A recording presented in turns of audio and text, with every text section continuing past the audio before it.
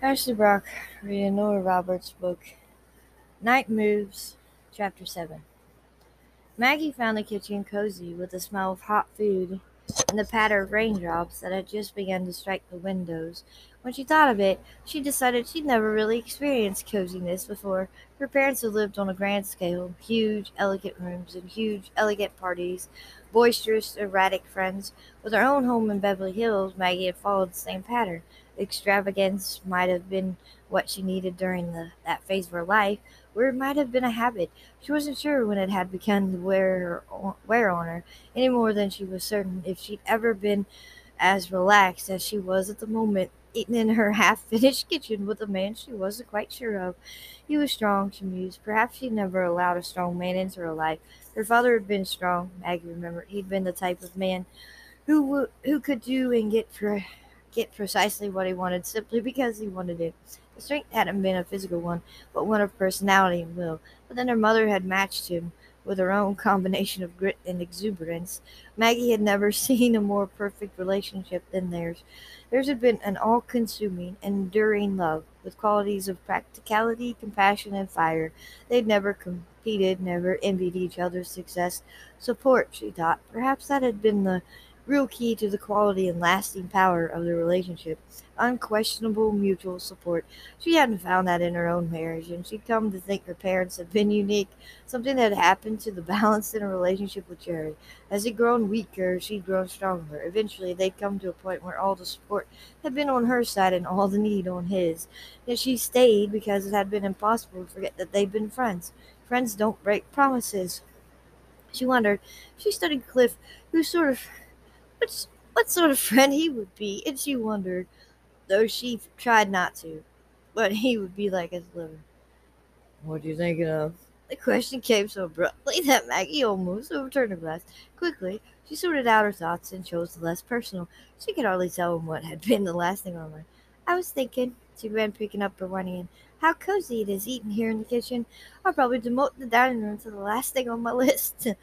That's what you're thinking. By the way he held her gaze, she knew he sensed there had been other things. More or less.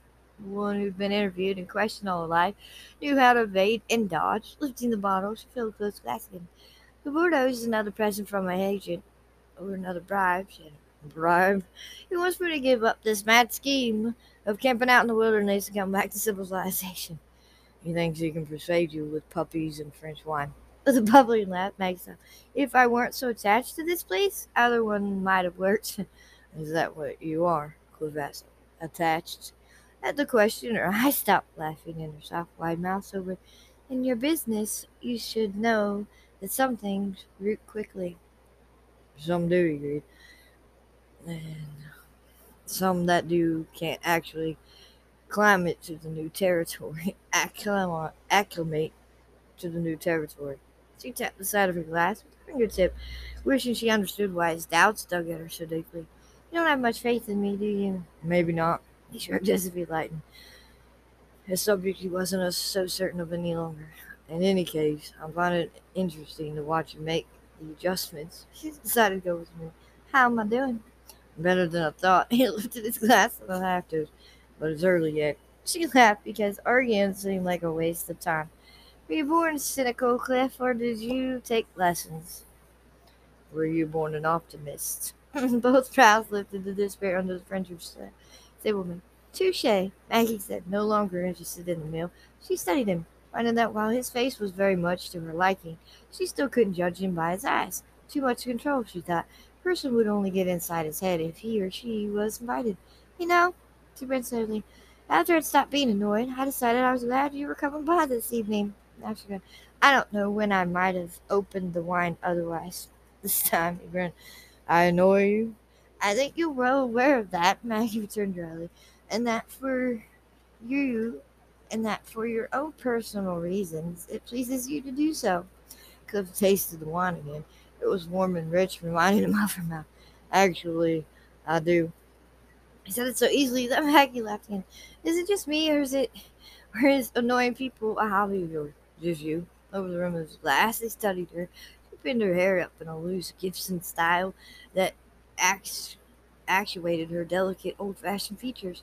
She wore some dark, contouring shadow that made her eyes seem even larger, but her mouth was naked.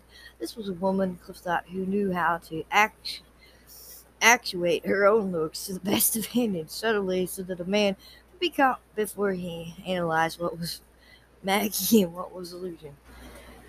I like your reactions. Please continue having. You don't like to lose your temper. So you like to provoke me until I do. Yeah, he smiled again. That about sizes it up. Why? She demanded in a voice filled with exasperation and amusement. I'm not immune to you, Cliff said so quietly, her fingers tightened on the stem of the. I wouldn't like to think you were immune to me. She sat for a moment, stirred and baffled, before her emotions could rise any closer to the surface. She stood and began to clear the table. No, I'm not. Would you like more wine or some coffee? His hands closed over hers on the dishes. Slowly he rose, his gaze fixed on her. Maggie felt as though the kitchen had shrunk in size, like Alice in the rabbit hole. She thought confusedly, unsure whether to sample that tempting little bottle or not. The patter of rain outside seemed to grow to a roar. I want to make love with you. She wasn't a child, Maggie told herself. She was an adult, and men had wanted her before. She resisted temptations before, but had even ever been quite so alluring. You've already been through this. His hands tightened on hers, but she tried to turn away. But we never resolved it. No, she could turn away or run away from a man like this. Maggie realized she had to stand her ground. I was sure we had. Perhaps coffee would be best, since you have to drive this evening and I have to work. Cook took the dishes and set them back on the table. With her hands empty, Maggie found herself at a loss. She folded her arms under her breast, a habit Cliff had discovered to use whenever she was upset or disturbed. At the moment, he didn't care what she was, as long as she was unmoved. We haven't resolved it, he repeated and plucked a pin from her hair. We haven't begun to resolve it. Though her eyes remained steady, she backed up when he stepped closer. It made him feel as though he was stalking her, an odd and thrilling sensation. I really thought I'd made myself clear, Maggie managed what sounded to her like a firm, permissive tone. It's clear when I touch you. Cliff backed her up against the counter, then pulled another pin from her hair. It's clear when you look at me like you're looking at me now. Maggie's heart began to pound at the base of her throat. She was weakening, folded in the heaviness of her limbs, the lightness in her head. Desire was temptation, temptation a seduction in itself. I didn't say I didn't want you. No, you didn't, Cliff interrupted. When he drew out the next pin, her hair fell heavily to her shoulders and lay there, dark and tousled. I don't think mine comes easily to you. How could she have been so relaxed a few moments before and so tense now? Every muscle in her body was taut in the effort to combat what seemed to be the inevitable. No, I don't lie. Her voice was low. I said I didn't know you. I said you didn't understand me. Something flashed into him. Perhaps it was rage, perhaps it was need. I don't give a damn how little we know each other or how little we understand each other. I know I want you. He gathered her hair in one hand. I only have to touch you to know you want me. Her eyes grew darker. Why did it always seem her desire was mixed with anger? And though she detested a certain weakness she couldn't control. Can you really believe it's that simple? He had to, for the sake of his own survival. Cliff knew he had to keep whatever was between them purely physical. They'd make love through the night until they were exhausted. In the morning, the need and the bond would be gone. He'd have to believe it. Otherwise, he didn't want to go on otherwise. Why should it be complicated to count? The anger and the longing flowed through her. Why indeed? Maggie murmured. The room had lost its cozy ambiance. Now she felt she suffocated if she didn't escape it. Her eyes were stormy, his almost brutally calm, but she kept her gaze level on his while her thoughts raged. Why should she feel the need to rationalize it, to romanticize? She asked herself. She wasn't an innocent young girl with misty dreams, but an adult, a widow, a professional woman who learned to live with reality. In reality, people took what they wanted, then dealt with the consequences. Now so was she. The bedroom's upstairs, she told him and brushed by him, walking out of the kitchen. Disturbed, Cliff frowned after her. This was what he wanted, he thought. The lack of complications, yet her abrupt acceptance had been so unexpected. So cool. Now he realized, as he started after her, that wasn't what he wanted. Maggie was at the base of the steps before he caught up with her. She looked over her shoulder. He saw fury in her eyes. The moment he took her arm, he felt the tension. This, he discovered, was what he wanted. He didn't want a cool, emotionless agreement or a careless acquisition. He wanted to build the fury and tension until the passion that sprang them both through. Before the night was over, he drew it all from her and purged himself as well. In silence, they climbed the stairs to the second floor. The rain fell, strong and steady, against the windows and the newly seeded earth below. The sound made Maggie think of the subtle rhythmic percussion she imagined in the arrangement of the song she just completed. There was no moon to guide the way, so she moved from memory. Darkness was deep and without shadows. She didn't look when she entered the bedroom, but she knew Cliff was still beside her. What now? She thought with sudden panic. What was she doing? Bringing him here to the single spot she considered purely private. He might learn more than she wanted before he left again, yet she might learn nothing more than she already knew. They wanted each other. It was unexplainable. It was undeniable. As their nerves stretched tighter, Maggie was grateful for the dark. She didn't want him to see the doubts that would be clear on her face. As the need grew stronger, she knew she wouldn't have been able to conceal that either. Darkness was better, she told herself, because it was anonymous. When he touched her, her body went rigid with a dozen conflicting emotions. Feeling it, Cliff ran his hand over the slope of her shoulders, down into her lower back. He found he didn't want her to be too relaxed, to be too yielding. Not yet. He wanted to know she struggled against something deeper, something unnamed, even as he did. You don't want to give in to this, Cliff said quietly, ordered me. No. Yet she felt the tremor, not fear, but pleasure, course through her body when he slipped his hands under her thin sweater. No, I don't. What choice is there? She could see his face through the gloom of darkness, close, very close to her. Damn you, she whispered. There's none at all. He slid his hands up her naked back, through the neck opening of her sweater, until his fingers found her. No, neither either of us. His body was firm against hers, his voice soft and low, was faintly edged with anger. She got the scent of soap, sharp, unrepentantly male, that lingered on his skin. His face was mysterious and distinct in the darkness. He might have been anyone, as Maggie felt the next fearful desire. She almost wished he was. Make love with me, she demanded. A discussion made quickly, freely, would leave no room for rest. Take me now, or it's all either of us once. Was it? The question had barely formed in his mind when his mouth was on hers. Then there were no questions, just flame and flash of power, understanding. If there had been any before, dimmed. Reason vanished. Sensation, and only sensation ruled. Well, perhaps both of them had expected it. They were caught in a maelstrom in which neither of them had any control. Raked by it, they fell together onto the bed and let the fire rage. He could find no gentleness to give her, but it seemed she neither demanded nor expected any.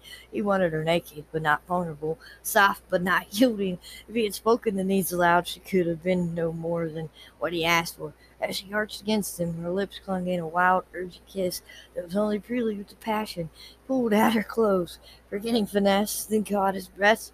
When in an extra equal frenzy, she began to strip him. Clothes were tossed aside as if they were meaningless.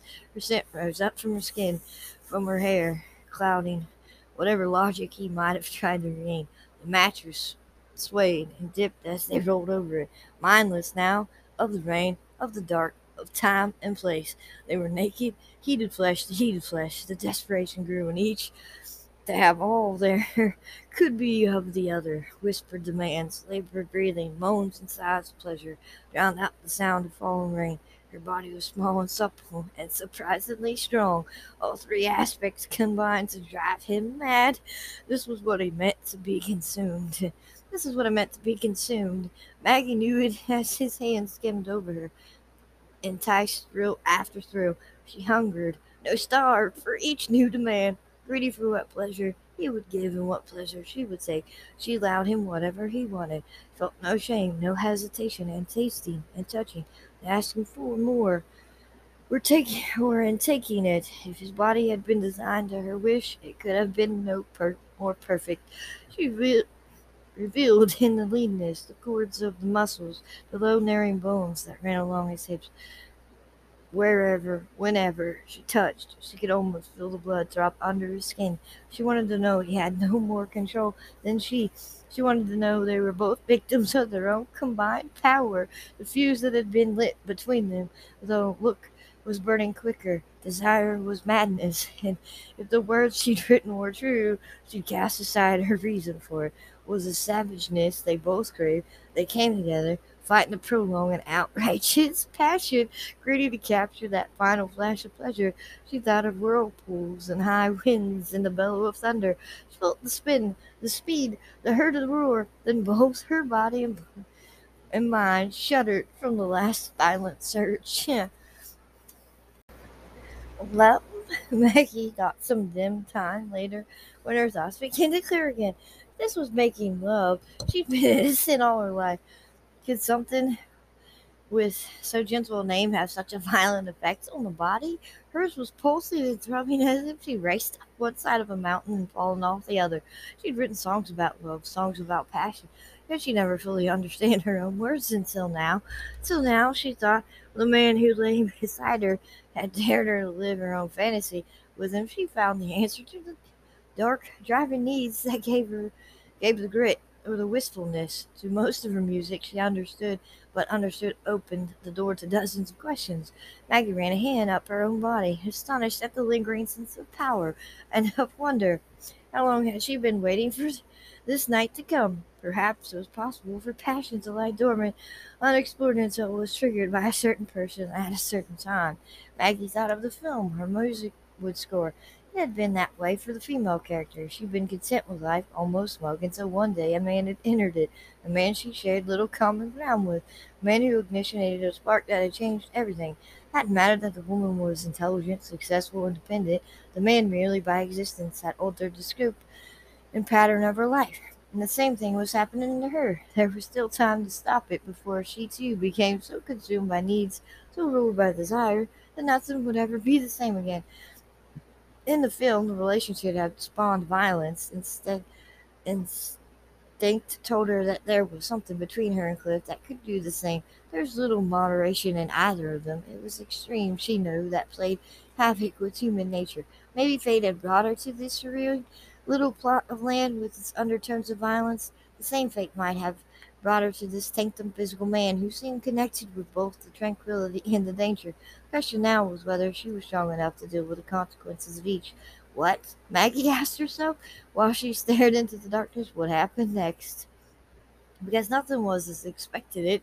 Cliff was silent. He wanted passion, but he never imagined the scope of it. He wanted what her song had whispered of, but the reality had been much more dramatic than any words or any melody. He'd been certain that once the tension between them had been released, once the lure had been accepted, the needs would lessen. It was true his body was sated with pleasure, more intense than anything he'd known, but his mind, Cliff closed his eyes, wishing his mind would rest as easy, but it was too full of her, so full that he knew even a touch would set his body raging again. That kind of need was a shade too close to dependence for comfort. There had nothing to offer each other, he reminded himself, nothing but outrageous mutual desire, and suddenly he remembered a line from a song. Desire is madness. If he could have stopped himself, he would have touched her again. He was already reaching for her. Your gold, he murmured, automatically drawing her against him to warm her. A bit. There was an awkwardness. She didn't know how to alleviate the need. She didn't know how to explain it. Here, tugged the tangled spread over her, then pulled her closer again. Better. Yes, her body relaxed against his, even as her thoughts continued to race. They lapsed into silence again, neither knowing quite how to deal with that had flared between them. Cliff listened to the rain beat against the window glass, added to the sense of isolation. Even on a clear night, he knew you would see no light from a neighboring house. Are you having trouble staying out here alone? Trouble? Maggie hedged. She wanted to stay exactly as she was, wrapped close around him, warm and safe and untroubled. She didn't want to think now her staying in the big house alone. I was sleeping. This place is more isolated than most around here. How soft she was, he thought. It brought him an odd sort of contentment to feel her hair lie against his shoulder. A lot of people, even if they were raised here, would have trouble being this far back and alone, especially after everything that's happened. No, she didn't want to talk about it. Maggie closed her eyes, reminding herself that she'd come here determined to take care of herself, to deal with whatever came. She drew in a deep breath, but when she started to shift away, Cliff told her, "You are having trouble." No, no, not really. Her biggest problem at the moment was to keep her mind and body from wanting more of him. Opening her eyes again, she stared at the ranger's window. I'll admit I've had a couple of restless nights since we started to dig the pond. It isn't easy knowing what happened in that gully 10 years ago, and I have a very active imagination. Part of the job. He turned toward her a bit more, so that her legs slid casually between his. Her skin was smooth as polished glass. I suppose, she laughed, but he thought he detected nerves in it. One night I was certain I heard someone in the house. He stopped stroking her hair, drawing her back far enough to see her eyes. In the house. Just my imagination, she said with her boards creaking in the attic, stealthy footsteps on the stairs, doors opening and closing. I worked myself up into quite a state. He didn't like the sound of it, even in her dismissive tone of voice. Don't you have a phone in this room? Cliff demanded. Well, yes, but why didn't you call the police? Maggie sighed and wished she'd never mentioned anything about it. Sounded like a cranky older brother scrolling his scatterbrained sister. Because I'd left the kitchen extension off the hook. I've been trying to work that afternoon, and the word scatterbrain floated back into her head, embarrassed channel. Anyway, it's better that I didn't call. I felt like an idiot in the morning. And in any case, imagination or not, Cliff reflected, she was still a woman alone, isolated, and everyone in a 10-mile radius knew it. Or are you locking your doors? Cliff! Maggie rolled on rolled until she was on her back, and he was looking down at her. Are you locking your doors? I wasn't, she said only, but after the sheriff came by, Stan was here. Her breath hissed out between her. Damn it, did you know how often you cut me off in the middle of a sentence? Yes. When did Stan come by?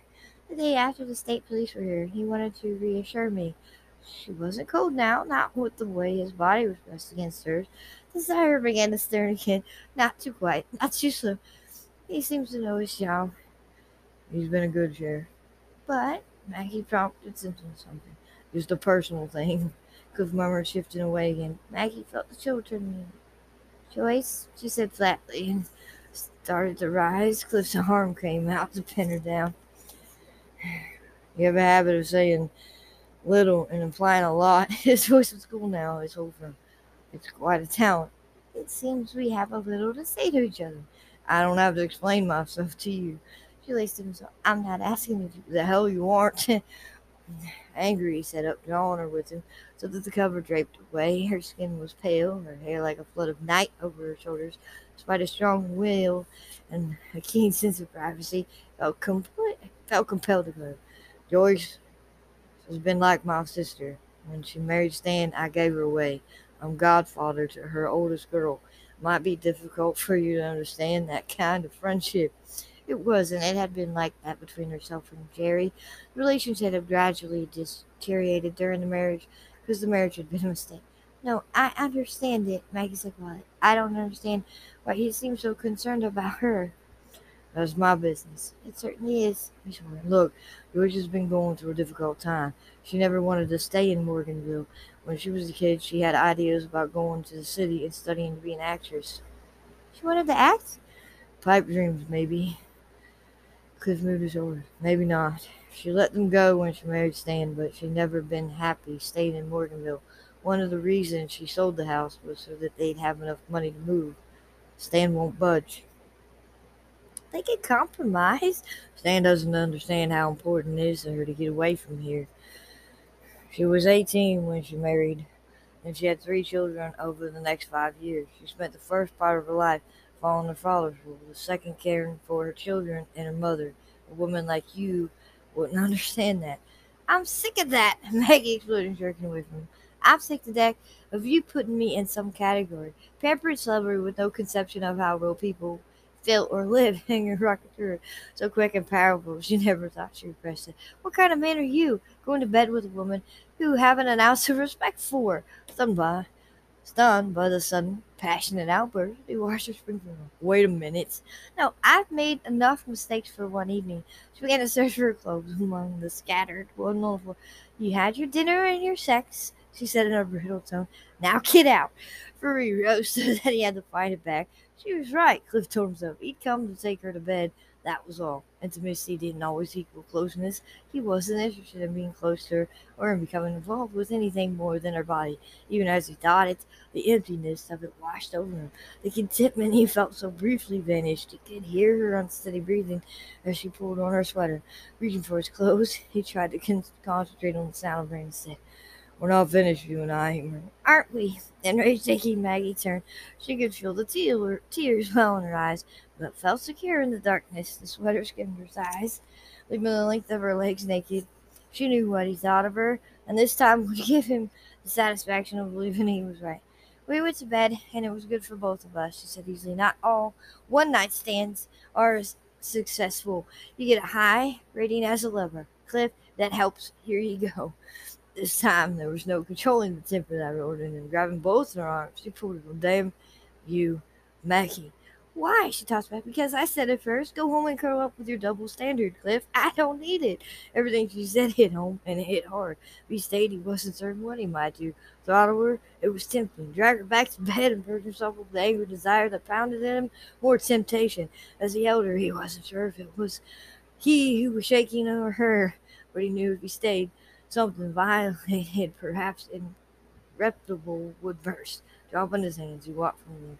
Lock your doors, he called out, and cursed her as he strode down the stairs. Maggie wrapped her arms around herself, let the tears overflow. It was much too late for the locks, she thought. End of chapter 7.